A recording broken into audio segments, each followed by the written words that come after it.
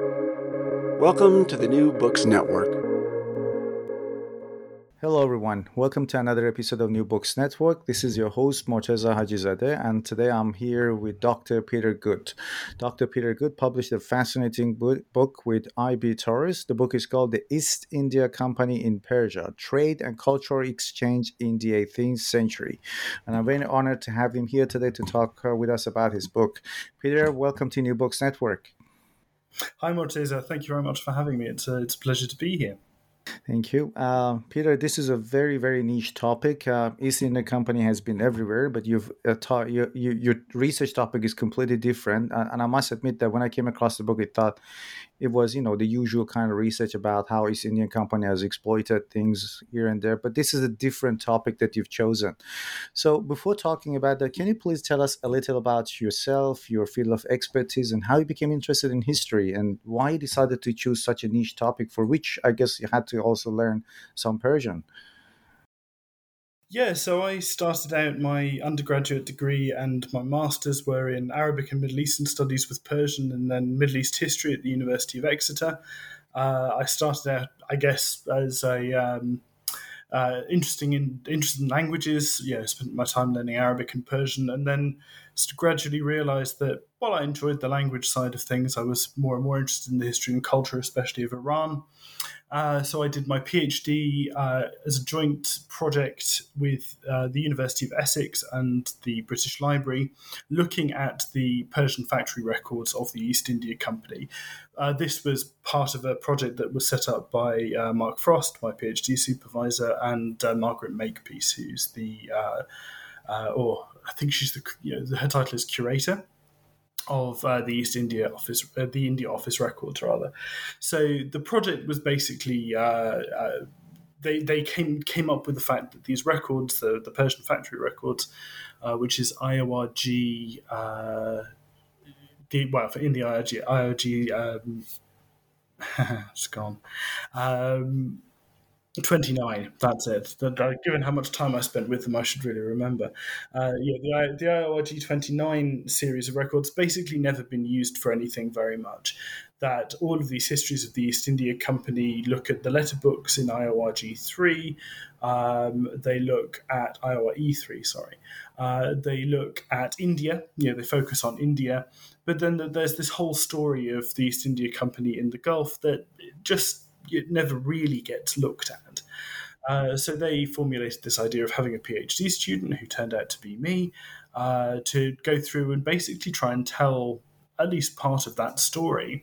And for me, it was really fascinating. So I came at it from a sort of Persian studies background and Persian history background, and wanted to try and tell the story of this interaction between the East India Company and the Safavid Empire and the successors of the Safavid Empire, so Nader Shah and the Afghan interregnum that happened between 1722 and about 1733. So tell the story of what was it like to be an East India Company merchant in Persia. First of all, this story of what it was like to be one of them, and I think that again that's a story that hadn't really been told. But also trying to use these sources to tell or give a Persian perspective or a local perspective of dealing with the company. So while this is a story, if you like, a book about the East India Company and its activities in Persia, very much what I wanted to do was to find the local voices in this archive and in this record and see how we could let them speak, as you could refer to them as subalterns, this idea of subaltern studies, but looking at this archive in a really new and innovative way, rather than just, as I say, telling another story about what the East India Company bought and sold and how English merchants arrive and then all of a sudden history starts. I didn't want to tell that story. I wanted to tell something different. So that's basically how the project came about and how the book came out of my PhD. Yeah. Yeah, is this archive publicly accessible? I'm kind of curious myself to have a look if I can have access to digital archive, but I don't think it's digitized. It's in the process of being digitized right now. I'm not sure whether they've fully finished it. So it's IORG 29. It's the Qatar Digital Library project. Certainly have been digitizing parts of it, but whether it's fully available on their platform yet, I'm not sure. So the archive was in Qatar, you said, or No, so the archives in the British Library in London, but the Qatar Digital Library have been doing this very long term. Gosh, must be for about 15 years now. Process of digitizing India Office records. It started out being centered just on Qatar, then on the wider Gulf, and then basically they're now digitizing large parts of the India Office records of of all the areas of essentially the Western Indian Ocean in India. So on their platform, they have quite a few of these now, if not all of them. I think last year I was just checking their website, and there were loads and loads of pictures and old records and documents related to Persian Gulf and also Iran. And I'm not a historian, but I was just fascinated, just going through the documents to see what is there. Let's talk about East Indian Company. So, can you? Well, I'm sure a lot of people are familiar with it. Generally speaking, can you briefly introduce this company? What it was, when it was established, and why and when did they decide to enter Persia in the 18th century? So the East India Company was founded in 1600 by a group of merchants in London who essentially wanted to set up a joint stock company where they could trade with the Indies as broadly defined, basically everywhere east of the Cape of Good Hope, I suppose. And they originally set their sights on the Spice Islands, so this area of Indonesia where nutmeg and mace is grown. But through competition with the Dutch and also the Portuguese, to a lesser extent, they lost access to the spices themselves and decided instead to trade in India. And what they basically found is that English heavy woolen cloth didn't actually sell very well in tropical India for some reason, and that they didn't do a brisk trade in the goods that they brought with them from Europe. So instead had to pay for whatever they bought in silver, which upset the sort of mercantilist economic theories of the time.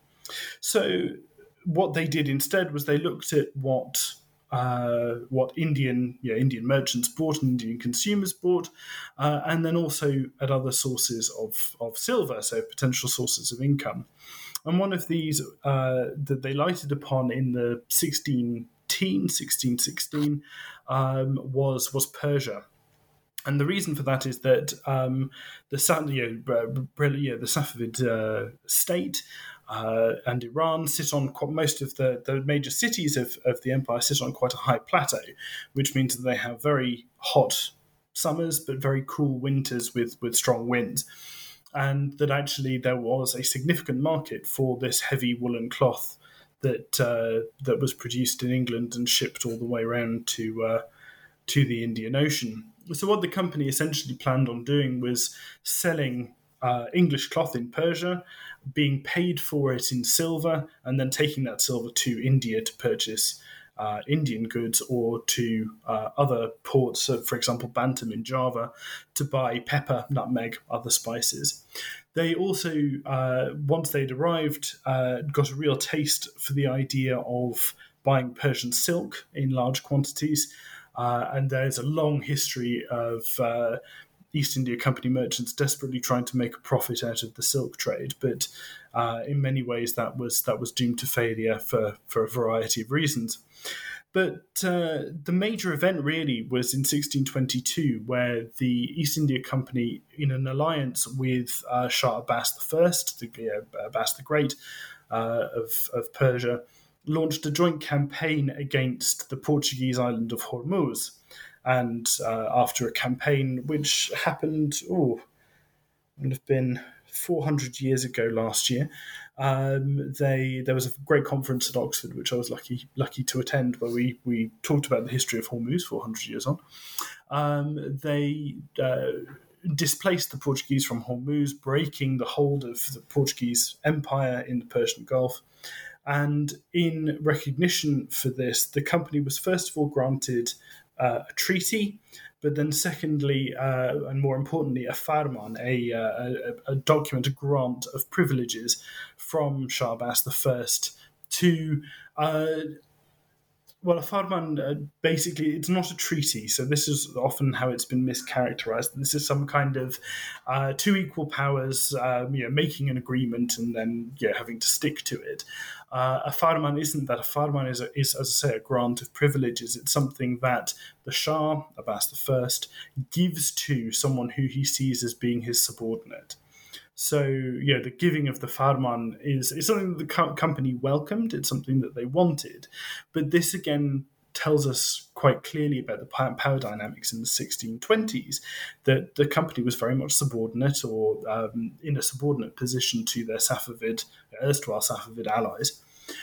But after the campaign and after the granting of the farman, the company stay then in Persia from 1622 all the way up to the fall of the Safavid dynasty in 1722, and then onward until 1753, where a French fleet under the Comte d'Estaing sails into the Persian Gulf and shells the English factory, destroying it and then causing them to leave permanently.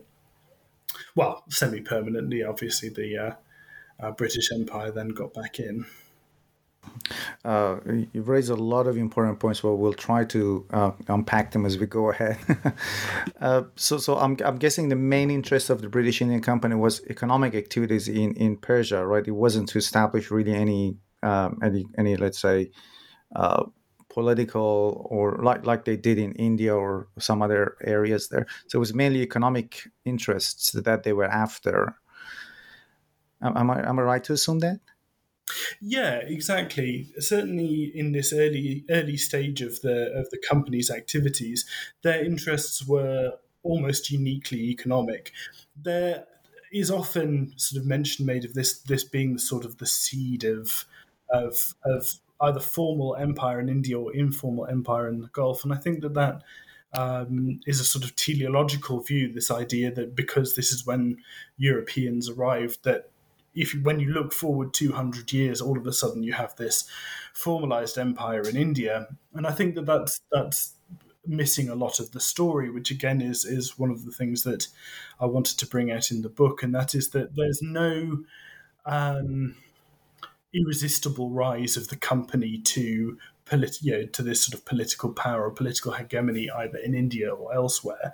That actually the company is one of many different trading bodies and groups, whether it's the Dutch, the Portuguese, local Arab merchants, later the rise of the Omani Empire, as different trading networks and political powers, and that the company is really interested in buying and selling goods in this period, and feel pretty lucky if they manage to turn a decent profit on it, which generally speaking they tend to do.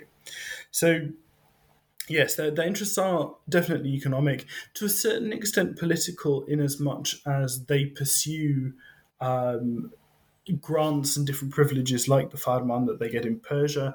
They spend basically the next 100 years trying to get a similar farman from the Mughal emperor, which they do later in the 1720s, so nearly over 100 years later. And basically everywhere else they go in what might be called the Persian world, the Indian Ocean basin, they are always trying to get these grants and privileges, something that makes their trade formal, that makes their trade easier. They don't want to be seen as just another group of itinerant merchants. They also want to have a political recognition. And this is true in Persia. It's true in Mocha in Yemen, where the coffee trade is booming in the 1700s.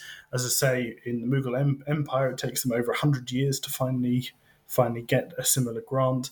And essentially everywhere else they go, they try and get these political documents, these paper.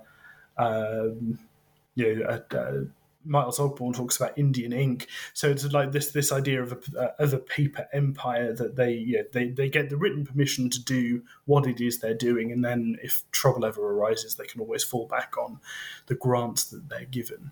So, in a sense, it's political, but only in as much as that politics supports and protects their trading interests.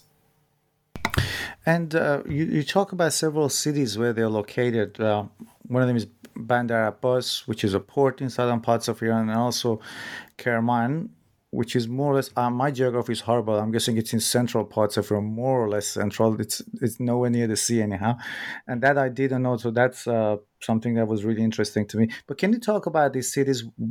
Why were they decide to be based there, Bandar Abbas and also Kerman, and we'll talk about Kerman as well, because you talk about an episode where there were some attacks, let's say their properties were attacking in the city. So I'm kind of curious to know more about these two cities and why the company's properties were attacked in Kerman. Sure. So basically, the company always sets itself up in the cities where the goods that they want to trade in are most easily accessible. So in Kerman, in the mid to late 1600s and into the 1700s, Kerman wool from the goats that are reared in the local region becomes this kind of boom product for both the English and the Dutch. And they buy vast weights and quantities of it to then be sent back to Europe, where it's turned into felt to make hats, essentially. So it's a good lining to have in your felt hat. So this becomes the kind of prestige hat lining for Europe over the course of about 70 or 80 years. Replacing beaver fur, interestingly, after the beavers are basically hunted to extinction. So Kerman wool is part of this fashion trend away from beaver fur, which is a quite fascinating world story, from North American beavers to goats in central Iran. So yeah, Kerman is a city. It's north and east of the coast of the Gulf Coast. It's quite remote from the sea. It's about 20 or 30 days travel, so it's not an easy road to take. And as I say, the company set themselves up basically to take advantage of the wool market. The company do this in other cities. Bandar Abbas is the major port where they have their factory, what's called a factory, not as in the modern sense of a factory where you manufacture things, but a factory is where your factors, your commercial agents live. So Bandar Abbas has the company's factory. Kerman is a place where they keep a house where their merchants go in the right season to purchase wool and to set up an investment with local producers so that they get their what they want from the process. But then they're also set up in cities like Shiraz, which is famous for its wine, and they have their own vineyard which produces wine which they then export around basically around the world. And in fact, that's my next project that I'm going to start working on soon. So they have a vineyard in Shiraz, which is managed for them by a local Armenian. They have a factory as well in Esfahan, the imperial capital of the Safavid Empire, although after 1722 that really falls into disuse because of the political turmoil after the fall of the dynasty. So essentially, Bandar Abbas is the headquarters. Kerman and Shiraz are areas of production of the major goods that the company want to buy and ship out. So the story of Kerman, which is where I start my book, is really fascinating to me for a number of reasons. First of all, because it centres around one English merchant, a man called Danvers Graves, who was a young man in his 20s, so not very much older than most of the students that I teach, who was basically sent out originally to do the work of the company, to buy the wool, ship it to, or have it carried by camel caravan to Bandar Abbas, and then for that to be shipped off to Europe.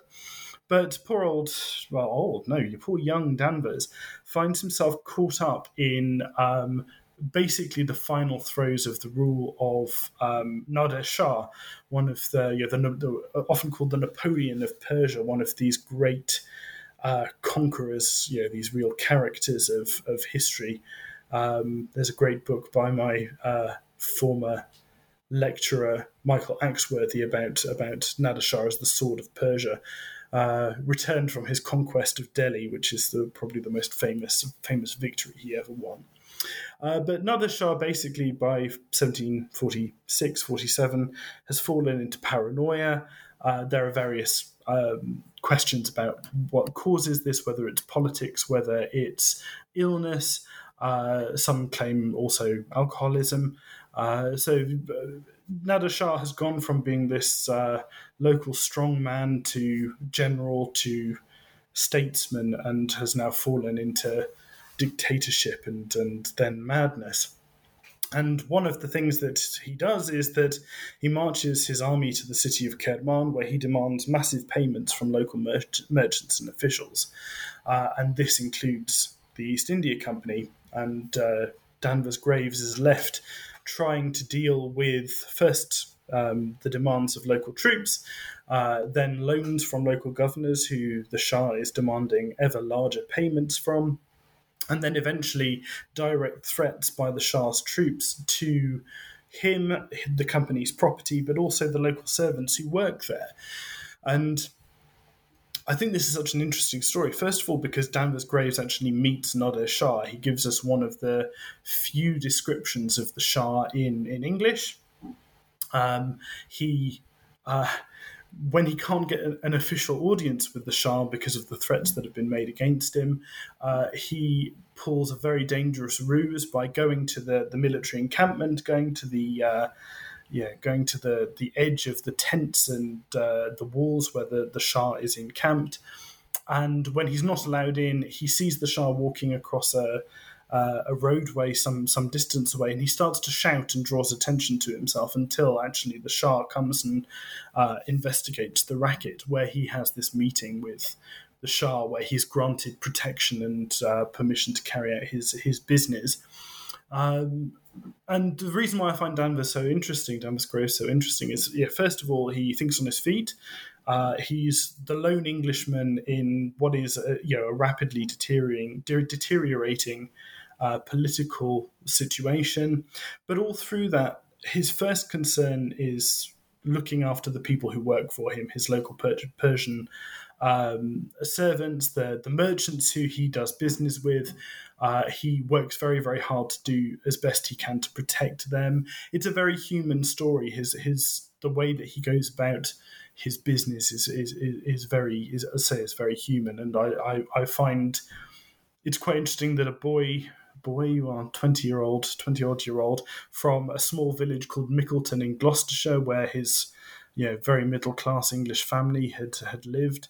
There's actually a memorial to him in the local church, the dedication from which is in my preface to my book. Has ended up all the way out in Persia, surrounded by the army that's just conquered India and marching home, and then all of this chaos happens around him. But he seems to keep quite a clear head and works his way through it. So essentially, as the Shah's state deteriorates and he's eventually murdered, then the political situation completely collapses, and Danvers Graves and his servants have to find a way out of Kerman, which eventually they do. So it's quite an interesting story of what it looks like when everything goes wrong and how you cope with that. It is, and he was one of the most fascinating characters that I found in your book that you talked about. And you also talked earlier in the interview. You mentioned Farman, which is not really a treaty, but maybe a royal decree or a royal command. So they were given some sort of rights or privileges. And then I guess later on in 1697, if I'm not mistaken, if I've written the date here correctly, it was Shah Sultan Hussein who kind of somehow added some more provisions to this Farman. Can you talk about the first Farman, what it included, what kind of rights it included, and then what more provisions were added in 1697?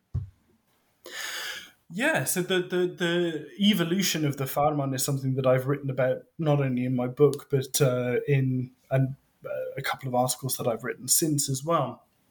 And how this sort of comes to be and comes to pass, and how it works and how it evolves. To start with, in 1622-23, when the first farman is granted by Abbas I, it's very much to do with the practicalities of trade. It's to do, they're interested in being granted freedom from customs in order to repay them for their part in the Battle of Hormuz. They're paid.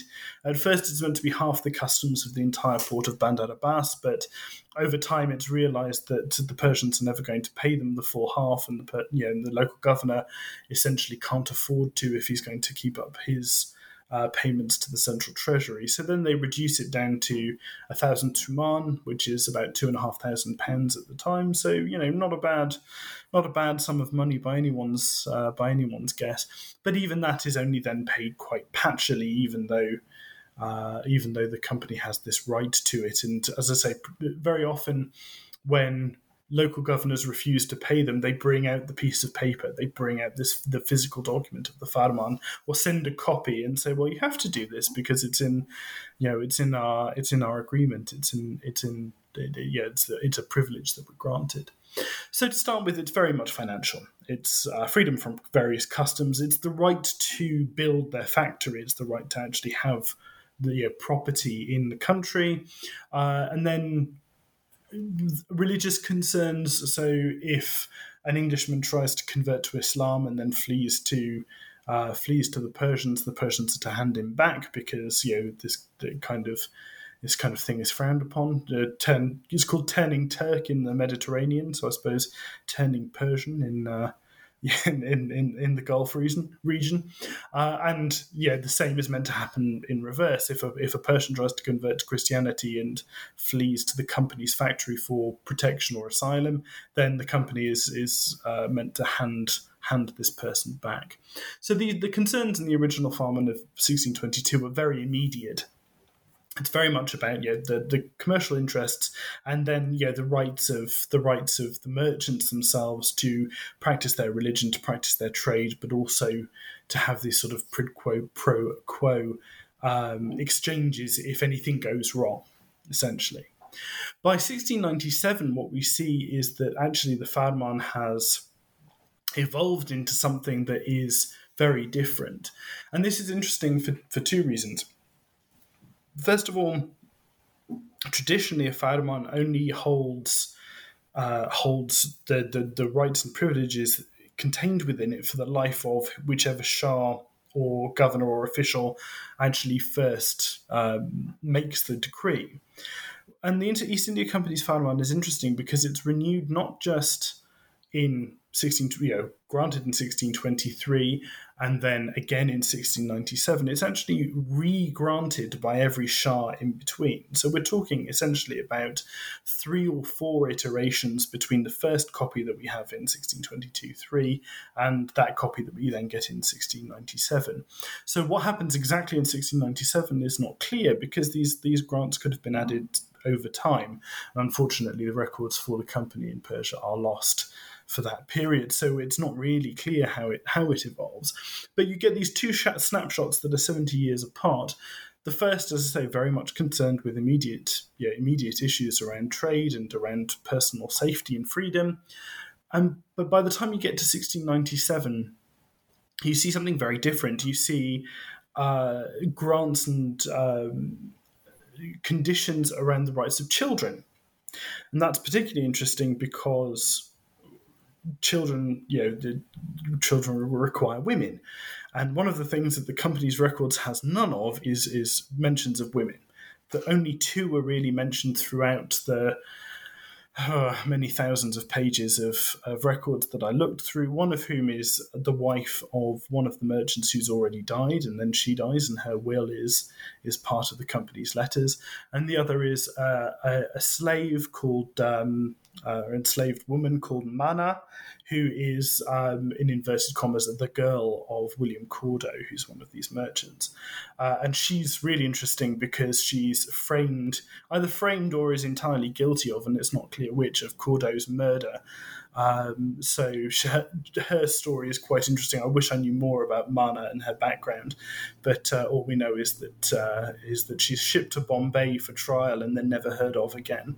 So I don't know what William Cordo was probably like as a man, but if he had an inverted commas girl who wasn't a wife, I don't think he was probably very nice, and therefore may have got exactly what was coming to him. So yeah, it's quite interesting that you have these in the Farman. You have these grants about women. What happens to children if they're born? Well, that means that children must have been being born to mixed families of local Persian women or Armenian women. I think in one case Jewish women and the local Christian English merchants. So that's a really different thing from whether you get paid your 1,000 tuman every year for the customs of the port. That's a really human, interesting concern. What else you see is that conditions that don't work are done away with. So, for example, the company, as I said, were fascinated by the idea of trading in and selling Persian silk. And for a variety of reasons, the entrenched interest of local Armenian families and merchants, the difficulty of getting silk from the producing regions on the Caspian coast, so right in the north of the country, all the way down to the Gulf Coast, the expense and the difficulty of that journey and of those transactions that needed to take place. The company just end up not being very interested in Persian silk. They come back to it time and time again to try and make a profit off from that trade, and it's really clear every time that it's just always too difficult. So in the original Farman, what you get is these rights to various amounts of silk or access to the silk markets.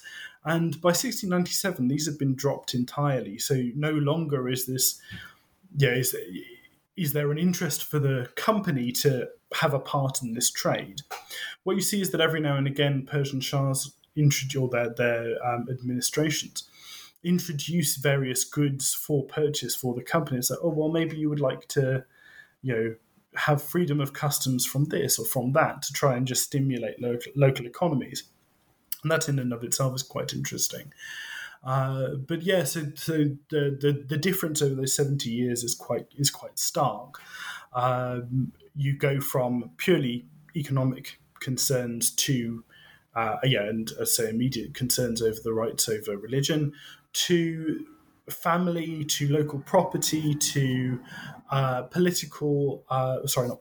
legal protections, not only for the English merchants themselves, but also for their local brokers, the Banyan, so the people from the Indian subcontinent who also act as brokers and bankers to the company, their local translators, some of whom are Armenian, some of whom are Persian, one pair of them who are actually half French, half Armenian, so they're quite an interesting pair of people to look at as being involved with this English company.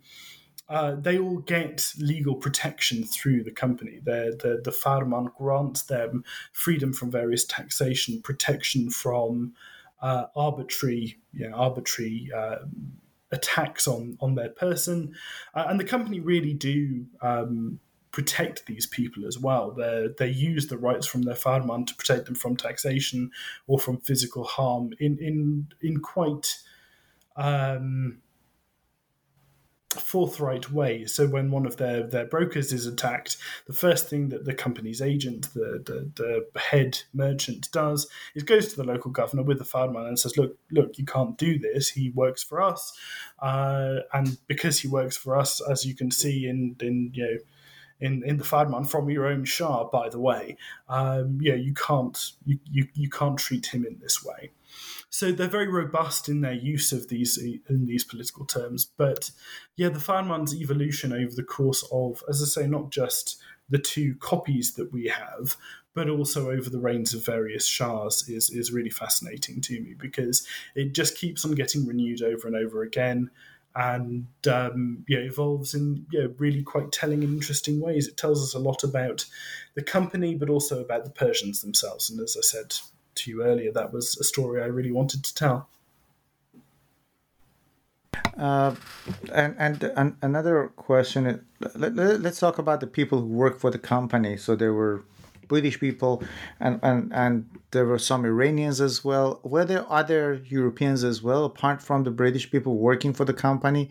And in the records that you studied, did you find any evidence that these people did regular business or had engagement with ordinary Persians in the 18th century, apart from the merchants or the um, people who were in the government's administration?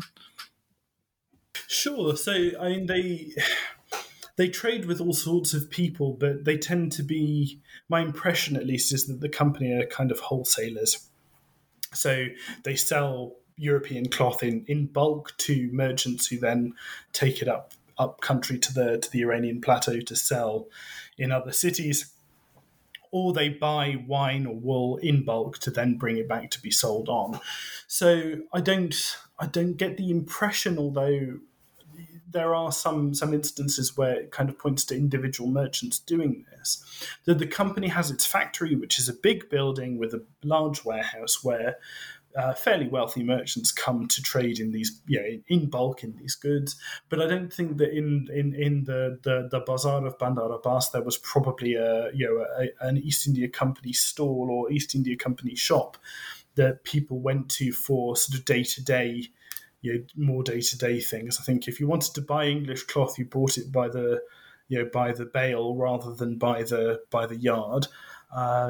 That's my impression of that. Although, as I say, there are instances of individual merchants being censured for doing just that. So, one of the company's military officers, a lieutenant, buys a job lot of rice in India and ships it to Persia, and then tries to sell it in the bazaar. And the company merchants, because you could turn a good profit on rice, it turns out, the company merchants are scandalized by this, and you read about how this lieutenant is censured for daring to go out into the bazaar and sell, just sort of sell rice by the bag to local people. It's obviously not the done thing. In terms of the people who work for the company, it's really very multinational. It's a core of probably never more than 10, very rarely more than probably 5 English, British, later British merchants who carry out the company's business. There's a garrison for the factory, which is made up sometimes of European soldiers solely, but very rarely, but often a mix of uh, English or British and soldiers who are from the subcontinent, so soldiers that come from mixed Portuguese and Indian households, for example, and families, or local sepoys, locally raised Indian troops.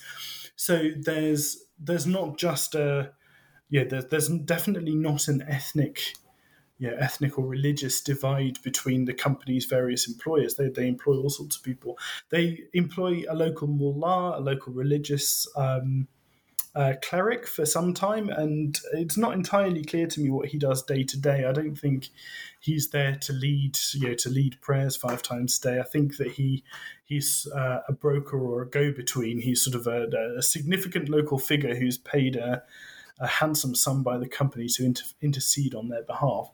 So yeah, there are local merchants. There are brokers who are, as I say, banyans, so people from of subcontinental heritage, usually from Gujarat, who live in the various ports of the Gulf. So there's significant communities in Bandar Abbas. There were significant communities in Hormuz before the Portuguese were kicked out.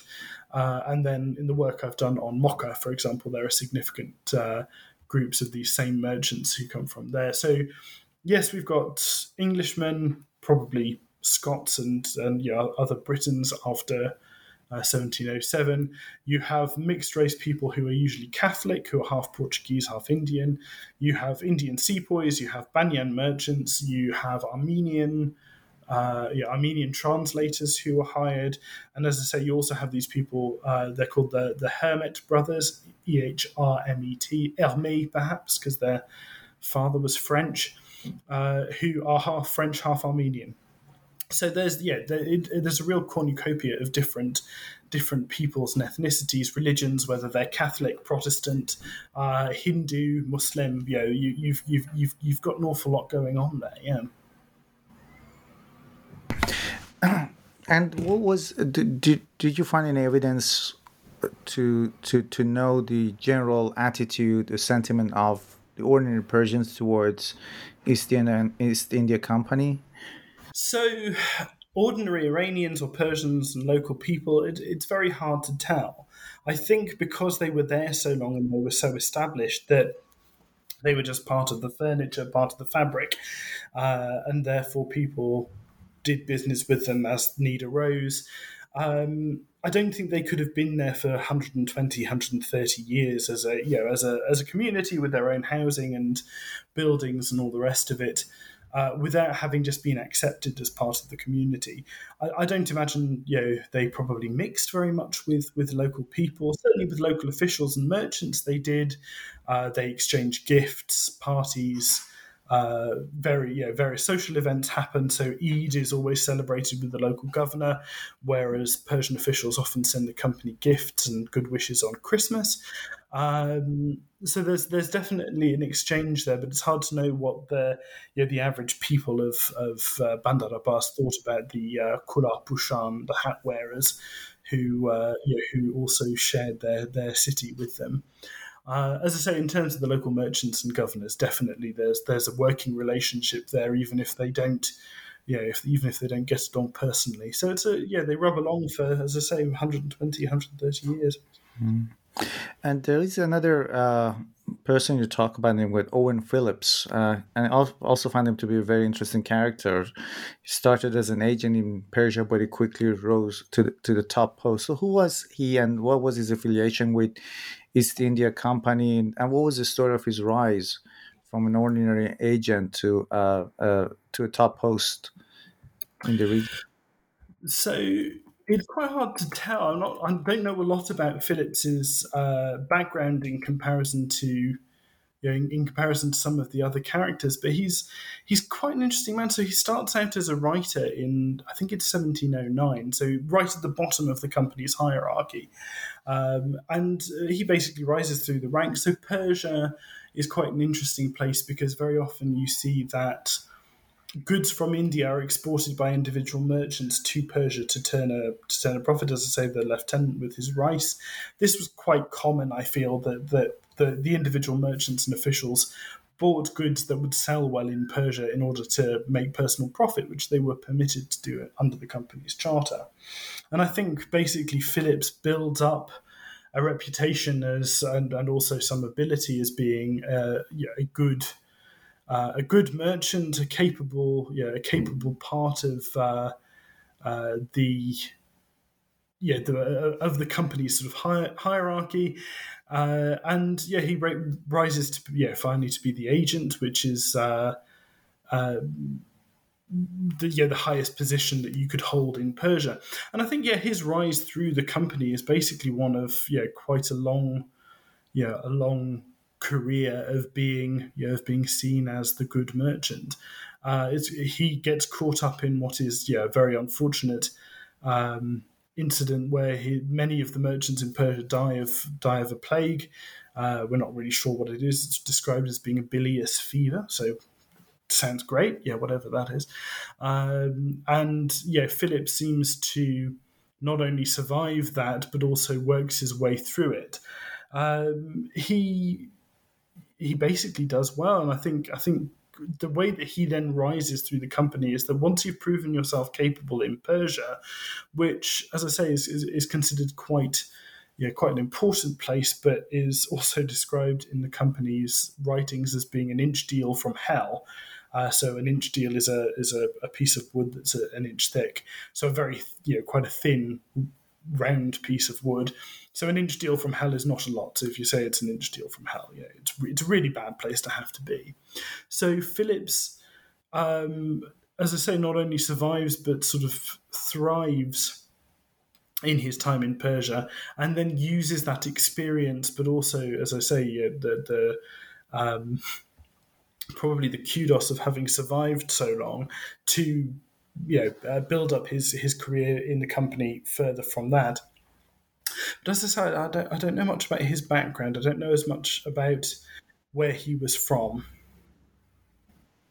And so when I read the book, my impression is that East Indian Company in Iran was not as notorious as it was in other countries India, or I think in the email that I exchanged a couple of months ago with you that I said that I read this book, Empire of Influence, or all those other neighboring countries that they had established their offices there. So it seemed that, as you mentioned, for 120 years they were in Iran, but they were not really. Then their main interest was economic interest, so it wasn't into military expansion or anything of that sort, and that's why it sort of didn't develop that negative reputation that it did in other countries. Yeah, so Persia, again, this is why the story of Persia is so interesting to me, is that there's not this reputation of the company as this kind of rapacious overlord that you get from India and elsewhere. They never gain that kind of political influence in Iran. Later, the British Empire, once it becomes a far more formalized body, and obviously the company is a part of that, they exert a lot of influence over the Qajar dynasty. Certainly, when it comes to constant British concerns around the safety of India from the encroachment of the Russian Empire, and Iran is very much a part of that story. But certainly before 1800, I think the company as a rule is outside of India. Certainly is very much concerned with these economic questions. As I say, there's an interesting social and political exchange that goes on. But as I say, there's probably never more than 10 Englishmen in Persia at any given time. So the idea that you're going to be able to exert the kind of influence that they do in India, for example, is never going to happen. It's it'd be very, very difficult to try and dominate an empire of 9 million people with 10 merchants who are busy buying wool in the mountains. I think it would. There's a very, very different story here, and that's why, as I say, I think the book is so important, because it's telling this story about the company, not with this teleological view of sort of domination and empire as the end point, but that actually the company leave Persia more or less out by being forced by say the destruction of the factory by the French. Certainly, the economic importance of Persia for the company has waned by that point, but it's hard to know what would have happened had the Comte d'Estaing not sailed into the Gulf and destroyed the factory. Is there, before we end this interview, I'm keen to know if what's the next step, what's the next project you're working on? I know that you have a very exciting episode ahead of you, exciting journey. So I'm really interested to know more about that, and also the projects you're thinking of doing in the next couple of years. Sure. Yeah. No. I'm preparing myself to move to Tokyo, Japan, Tokyo University of Foreign Studies, where I will be completing a 2-year fellowship through the Japan Society for the Promotion of Science, looking at the trade and exchange of Persian wine and Persian wine culture throughout the Indian Ocean world. So this was something that I touch on in the book, that the company produces its own wine in Persia and sells it and gives it as gifts basically everywhere they go. It's a huge part of what they do in Persia is maintaining a vineyard and selling the wine. And yet, other than some sort of very famous remnants, for example, the name of Shiraz as a grape, we know very, very little about the trade in Persian wine. Very recently, Rudy Mate wrote a history of alcohol in the world. Yeah, I think I have the book. I haven't read it yet. The angel tapping on the wine shop's door, is it? I can't remember the exact when the angels knock at which is that famous Persian poem. Yeah, well, I can't remember that. دوش دیدم که ملائک در میخانه زدند. Last Yeah, the night the angels. angels knocked at the tavern's door. The wine house door. Yeah, Yeah, yeah. wine shop store. Yeah, Mechane, wine shop, wine house. Yeah. So yeah, no, he's sort of telling a bit of that story in terms of consumption, but basically what I'm trying to do is not only trace the archival record of the sale of wine, not by just by Europeans but by local merchants, but also the cultural impact of this. So Willem Fleur, very rightly and quite famously, has said that, in comparison to India or the Ottoman Empire, that Persia was dirt poor, and in many ways it was. It was a far less economically significant place. But what I and others in this idea of the Persianate world are arguing is that, yes, you're right. Financially speaking, trade in Persia was nowhere near as lucrative as India. The population was a small percentage of the size. What they produced was much less. But the idea that you could sail from Bandar Abbas to the court of Franarai in what's now Thailand, Ayutthaya at the time, and give him a chest of Persian wine and rosewater, and that not only would this be acceptable to him, but he would know what it was, tells you an awful lot about trade and exchange. But how does it get there? How does the king of Thailand, of Siam, know where Persia is, care where Persia is, and certainly why does he care about being given wine or rose water as a gift? In fact, I did some research recently preparing for this about the East India Company's settlement in Vietnam, where rose water was a standard part of the gifts that they gave, and the vast majority of that, I believe, I hope to find out, was produced in Persia as well. So not only am I looking at the archival record of where it was bought and sold by European companies, but I also hope to look at museum collections of the wine bottles themselves, rosewater shakers. The Persian wine bottles have a very distinctive shape, and you can see it in artwork throughout the Safavid period. There's these beautiful shaped bottles with long, narrow necks. And they turn up everywhere. They're in museum collections in Europe, North America, around the Indian Ocean world. I haven't spotted any in my to-be host country in Japan yet, but I'm really hoping I find one, because it just goes to show that, as I say, the cultural impact, the cultural importance of Persia, of Persian wine specifically, and rosewater more, as part of that, is not just economic; it's also stylistic, it's artistic, it's cultural. There's a big story to be told there, I think, and I'm going to spend the next 2 years trying to tell it. Sounds like a very, very fascinating project, and I certainly hope to be able to talk to you about your future monograph book whenever it's out. Yeah, no, I look forward to talking to you about it too. Peter, good. Thank you very much for this fascinating conversation. Really enjoyed talking to you. خواهش میکنم. Thank you very much for having me. It's been a pleasure.